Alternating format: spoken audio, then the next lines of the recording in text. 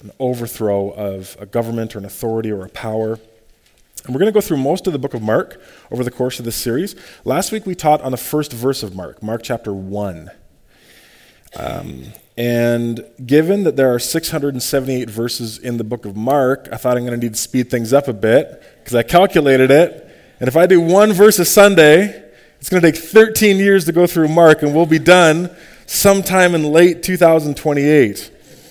And then our next series will be like, Do Androids Dream of Electric Sheep or something? It'll be like, right, Kevin? Right? Played. You got it. There you go. See? There's so many. It's layers. It's layers, Kevin. So we're going to speed things up today. We're going to look at 7 verses. Ooh, 7. We're going to go from 1 to 7. We're going to look at Mark chapter 1, verses 2 to 8. This is a short little section of Scripture, but this is a place where Mark highlights John the Baptist. He gets highlighted as this special prophetic figure that comes before Jesus arrives on the scene. And like the first verse of Mark, we talked about that last week, about how the first verse is so packed, it's so charged, and it kind of builds on itself. And in the same way, this section on John the Baptist is very, very explosive for those who have ears to hear.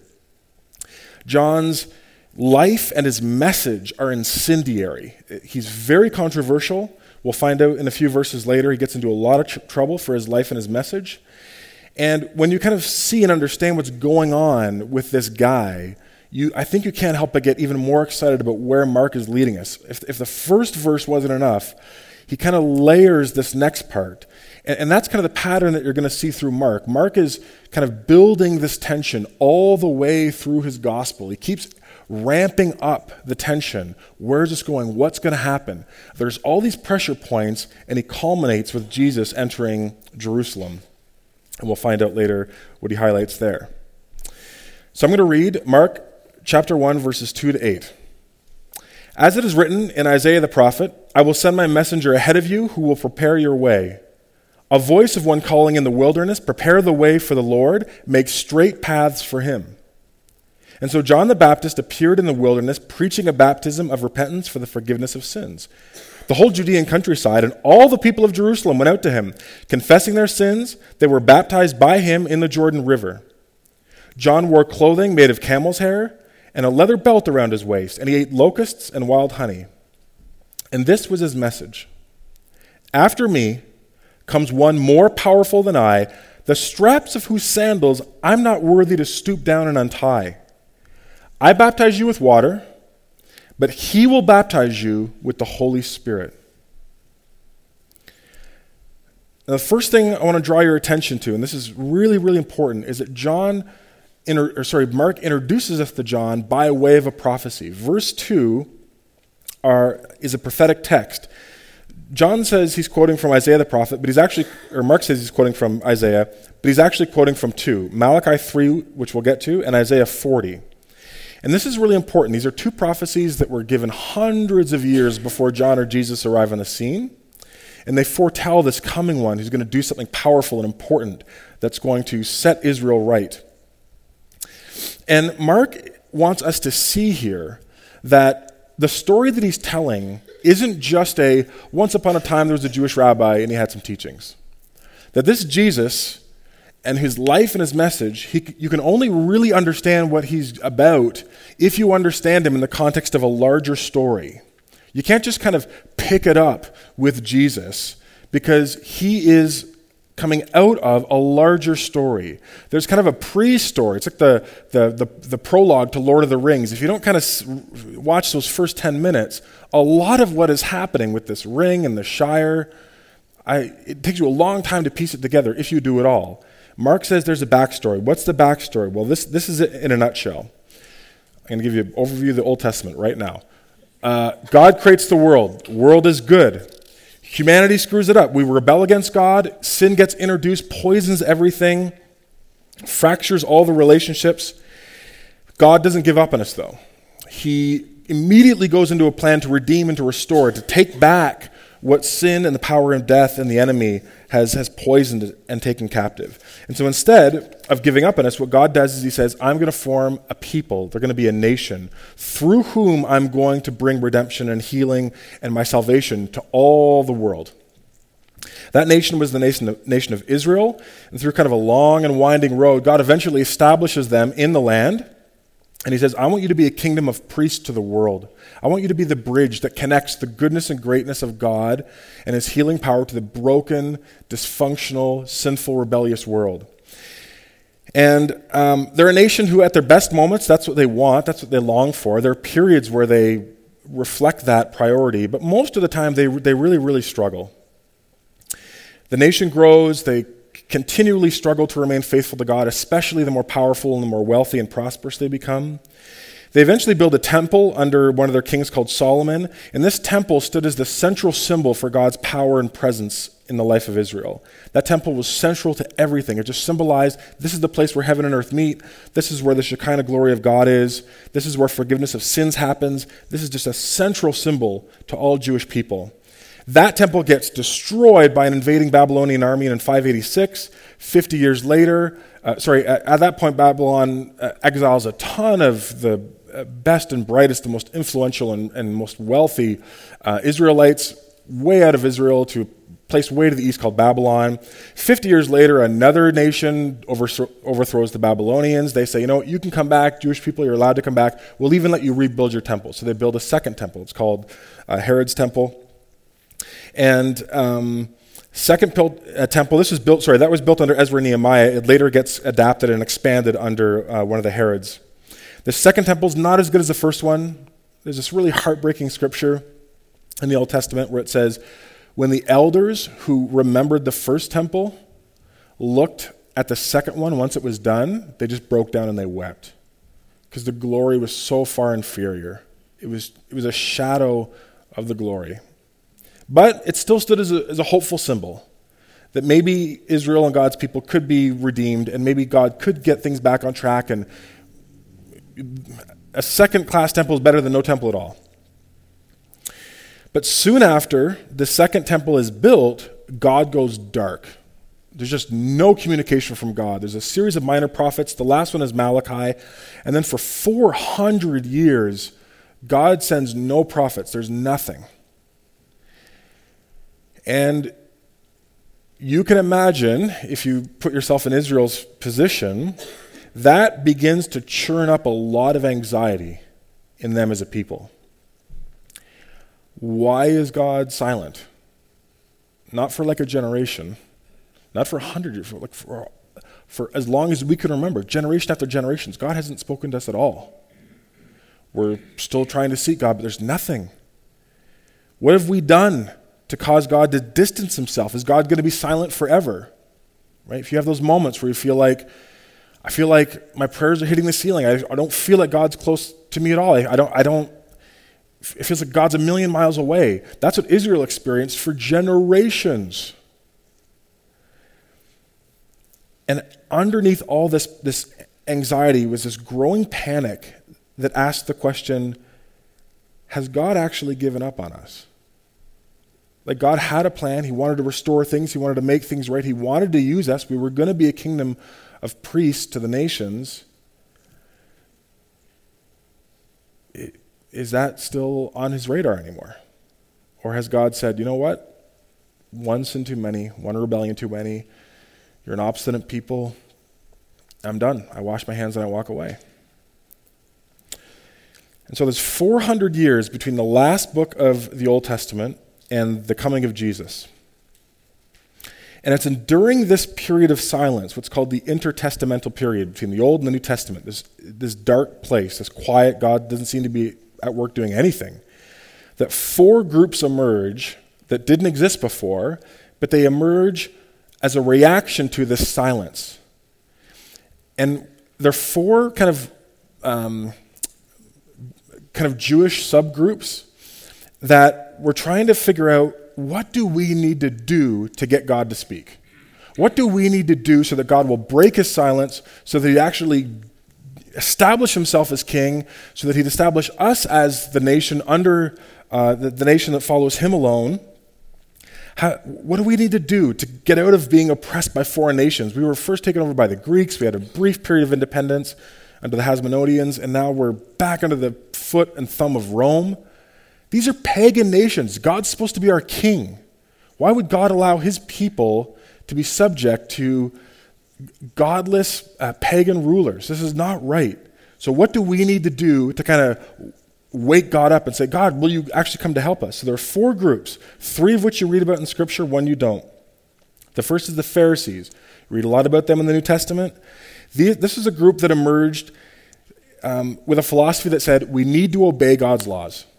If we get really serious about the Bible, if we get back to the Bible, memorizing it, living it, and not just the written Torah, not just the written Old Testament, but what was called the oral tradition, the commentaries on those things, know it all, do it in precision, God will know that we're serious. And if we do that, that'll cause God to act, and the kingdom of God, God's kingship and his power will come. And he will be established as king, and we will be his kingdom.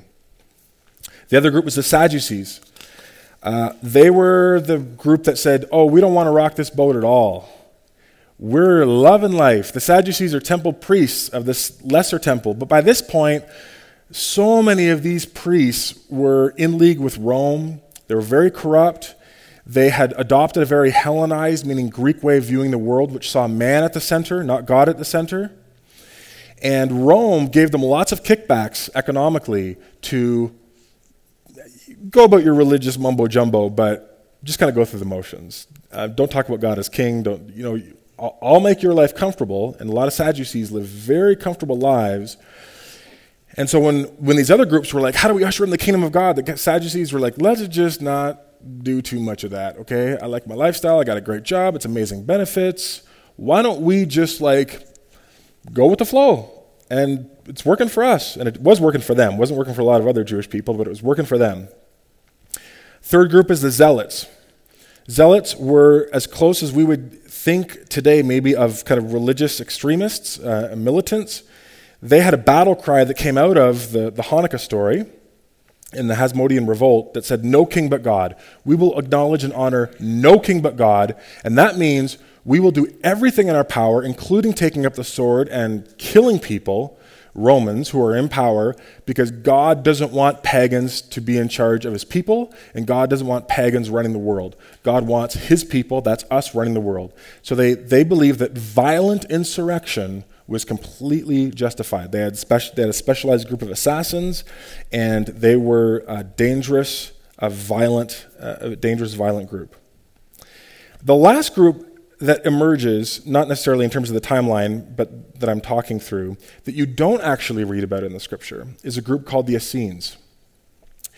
If that on any level jars a memory bank, it might be because, remember a number of decades ago, the Dead Sea Scrolls were discovered?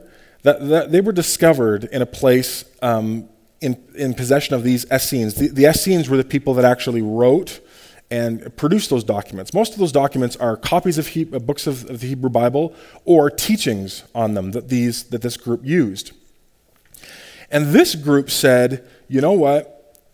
When I look at Jerusalem, when I look at the temple, when I look at the corruption, God's not in any of this. This has gone so far beyond, this is almost irredeemable. So what we're going to do is we're going to go out into the wilderness, we're going to extract ourselves from the city, and we're going to train up a new generation of priests out in the desert, out in the wilderness. Because this was their conviction. If they showed God that there was a faithful group of priests that were willing to actually do what God said, to purify themselves, consecrate themselves, dedicate themselves to God, and train up a whole generation like that, you extract yourself from the city, God would come to his temple, obliterate those who were falsely conducting religious festivals in his name and stuff, and the religious rituals. God would clear out his temple, God would cleanse it, and then God would allow this new generation of priests to come back in. Then the temple would be restored, then the king would come, then the kingdom would be ushered in, and everything would be right in the world. Now, what's really interesting, if you want to put up the map, Mark, Israel is divided geographically north to south along 4 kind of major strips of land. The farthest to the west is the coastal plain. It's a pretty fertile place. Then there's the Shephelah that runs north to south. That's a little bit low-lying flatlands. Mountain region is obviously where a lot of the mountains are. And then on the other side of the mountain region is the wilderness. The Bible will, depending on your translation, it'll say wilderness or desert. It's the same thing. It just means the place that's far east where nothing grows, and it's a very scary place because it's a very unknown place. The desert was seen as this mysterious, dark place that, yes, God's people were often brought to in the Old Testament for training and testing, but by the first century, there was all this kind of urban legends about what kind of dangerous creatures and spirits haunted the wilderness. So what these Essenes do, this group of priests, some men, some women, some children, they remove themselves from living in the city, and they go out into the wilderness. And the reason why they go into the wilderness is super, super interesting. The reason why they went into the wilderness, because they could have gone north, they could have gone south, they could have just held a little protest outside the gates of Jerusalem and just said, we're just not going to participate. We're going to hold up our placards and say, corrupt religious system. But they intentionally remove themselves and go into the wilderness. And the reason why they do is because of the prophecy of Isaiah 40, verses 1 to 5. In Isaiah 40, 1 to 5, it says this, "Comfort, comfort my people, says your God. Speak tenderly to Jerusalem and proclaim to her that her hard service has been completed and that her sin has been paid for, that she has received from the Lord's hand double for all her sins. A voice of one calling, in the wilderness prepare the way for the Lord. Make straight in the desert a highway for our God. Every valley shall be raised up, every mountain and hill made low. Rough ground will become level, and the rugged places a plain. And the glory of the Lord will be revealed, and all people will see it together. For the mouth of the Lord has spoken." So there is coming, wrote Isaiah, a day of great hope for Israel, of tremendous redemption. The kingdom's going to come, and the glory of the Lord is going to be revealed, and the place that it's going to be revealed first is in the desert. It's in the wilderness place.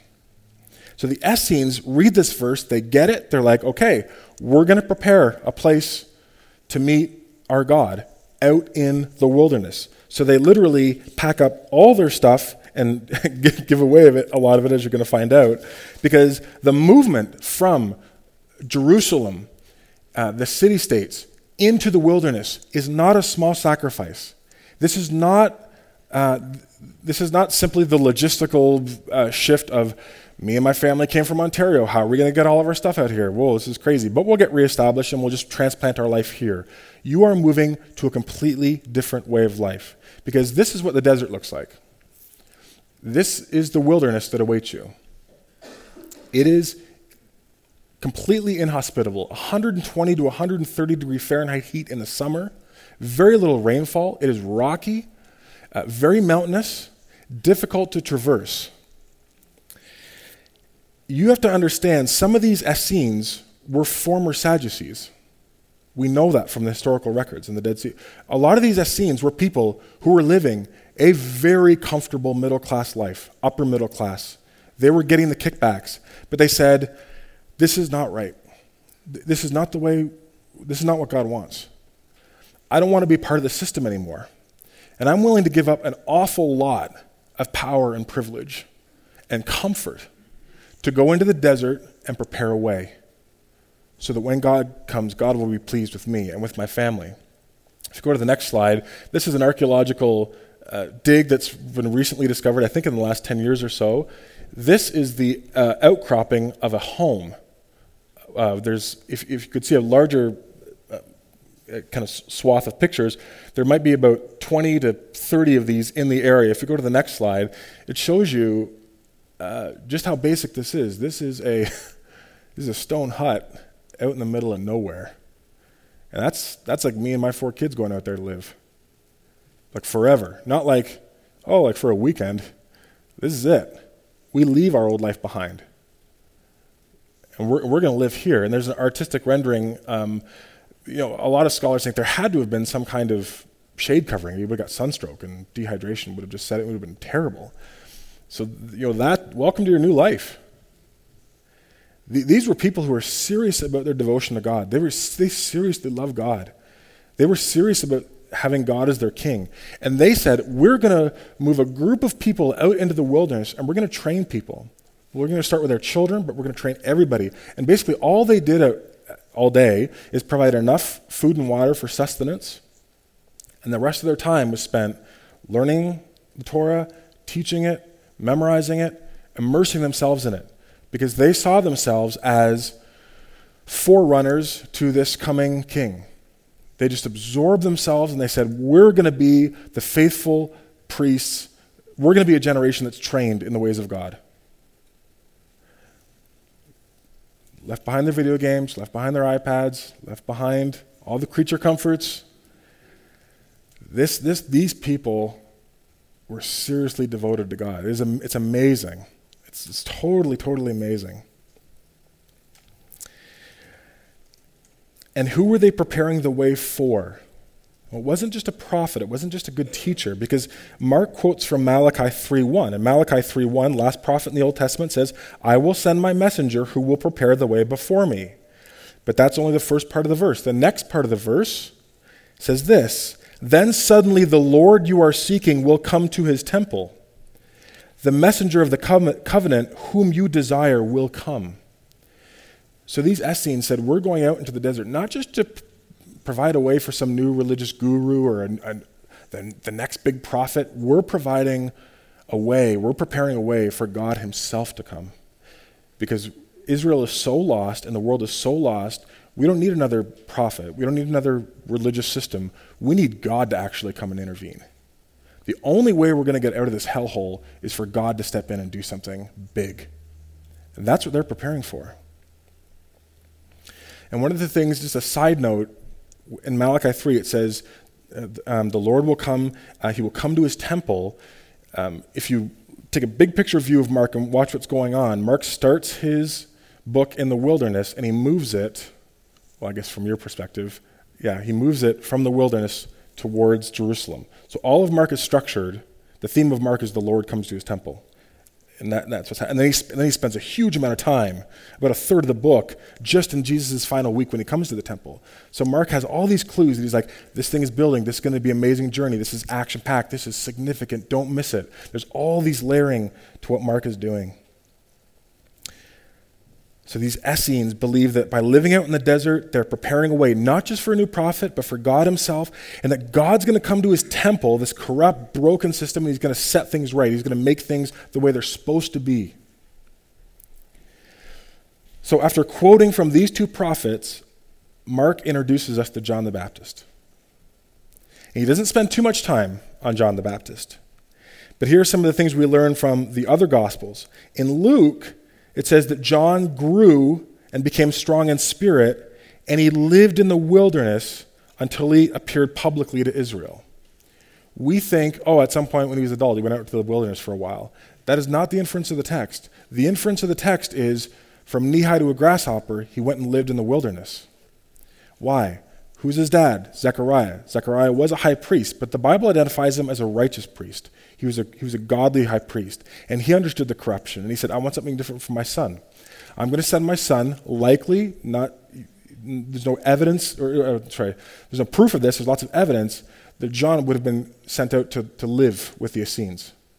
And we know that because a lot of what John does and how he talks and how he dresses and his lifestyle is very, very much patterned after this Spartan lifestyle that is completely about preparing the way for Jesus. In the Gospel of Matthew, John's message is, repent, for the kingdom of heaven has come near. It says that he preached in the wilderness, and he said, you have to totally rethink how you're living your life, because the kingdom of God, this king, has come near, or is at hand. It's very, very close. And that was the Essenic expectation, that one day God would come close, that the kingdom would come near. So when John starts saying this, everybody's ears perks up. Something as big is happening here. And so we can infer John was heavily influenced by these Essenes, by this community. And I think there's other reasons why you can say that John wasn't full on an Essene. He didn't completely adopt their theology or their philosophy. But it's likely that he was raised by them or had very, very close connection to those who were part of that community. Because when you look at John's life, John is awesome.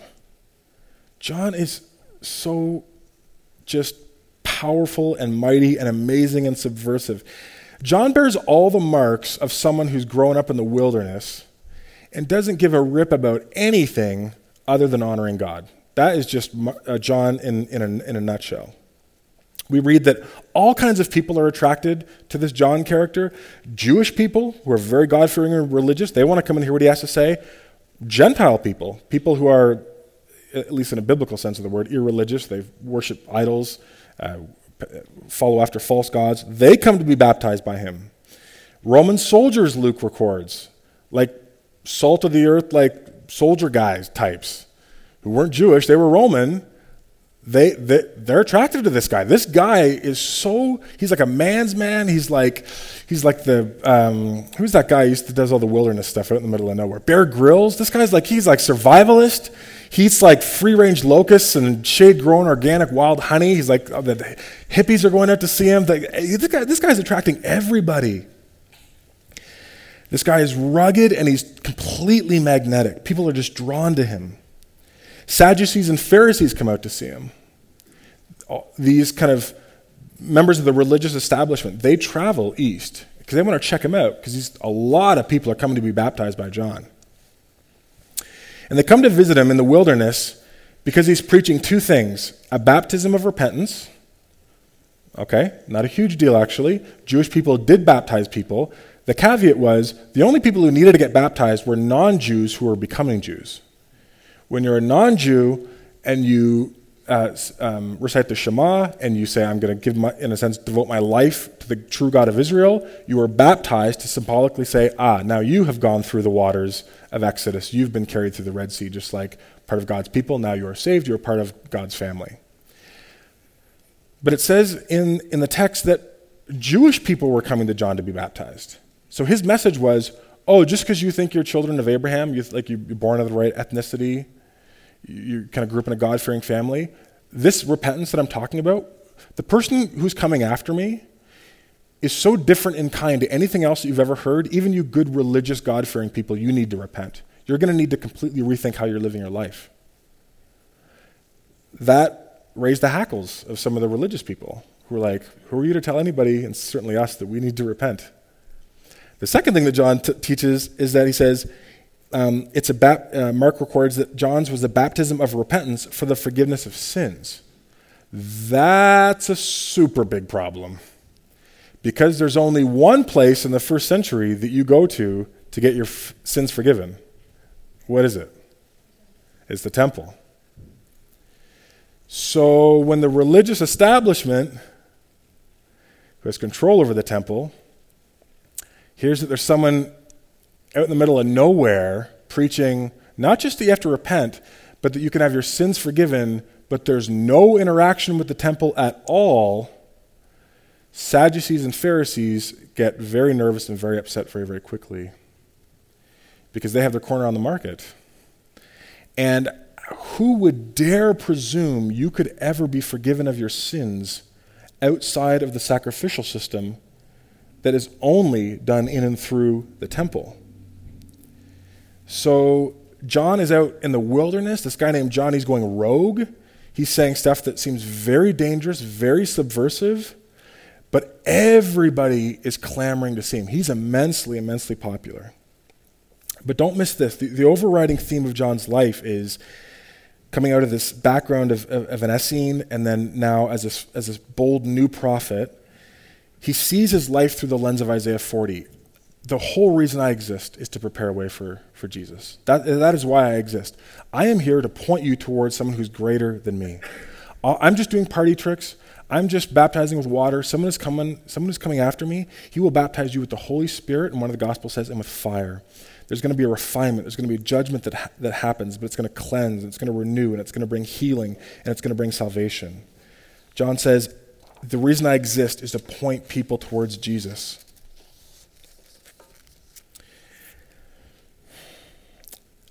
And on a very, very practical level, bringing kind of these few verses down to kind of you and I, here we are in Nelson 2015.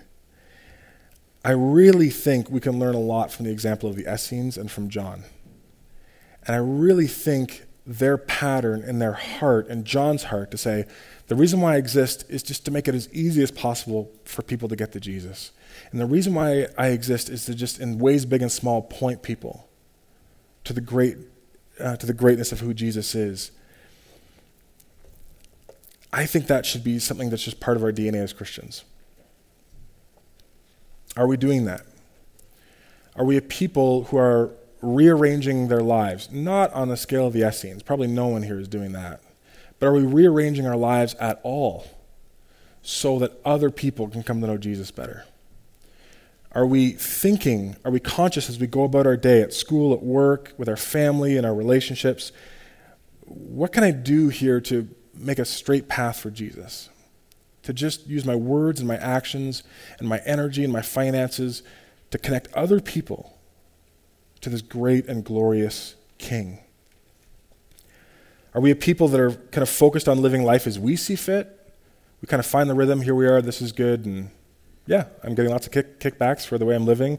Or are we willing to revisit all of it because our King deserves it and because there's people who don't know our King? There's people who need to meet our King.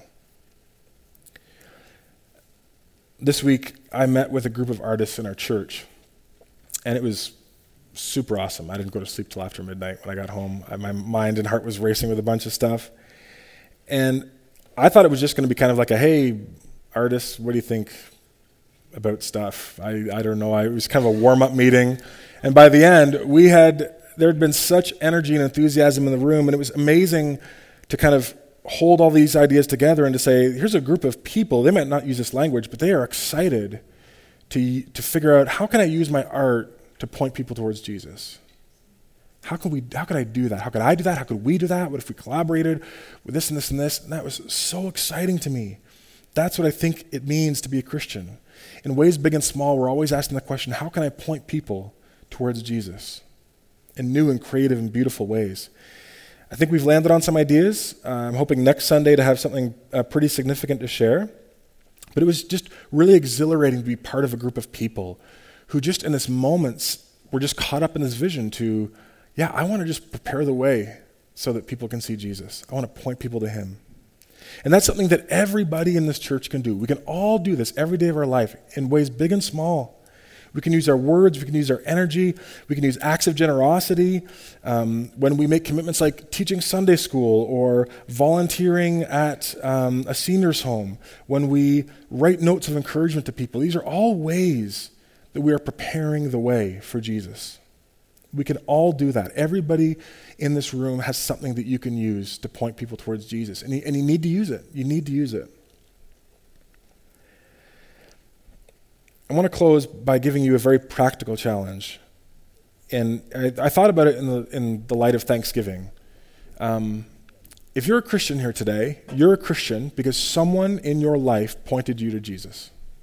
Or maybe there have been several important people who at very critical times pointed you towards Jesus. And those were turning points in your life. Very, very major, either in becoming a Christian or God moving into an entirely kind of new depth of discipleship and followership to him.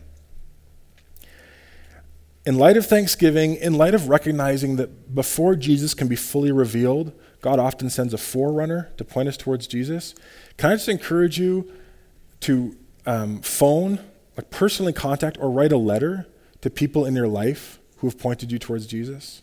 Maybe it's just one person. I have a girl, Nicole. She led me to Christ when I was in grade 9. And I have her as a friend on Facebook. And we don't touch base very much, but I want to write her a letter this week and say, thank you that you, in ways that I'll never know, you altered your lifestyle. You hung out with a nerdy loser.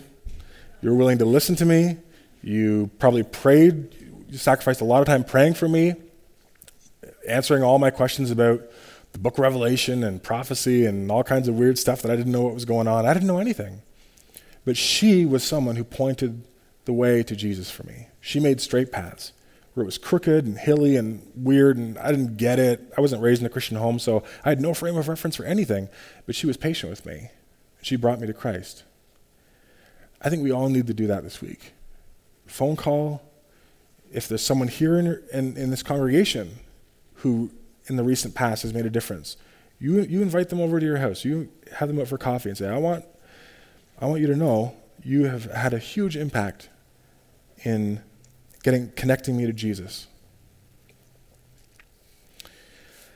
We're going to learn a little bit more about John next week.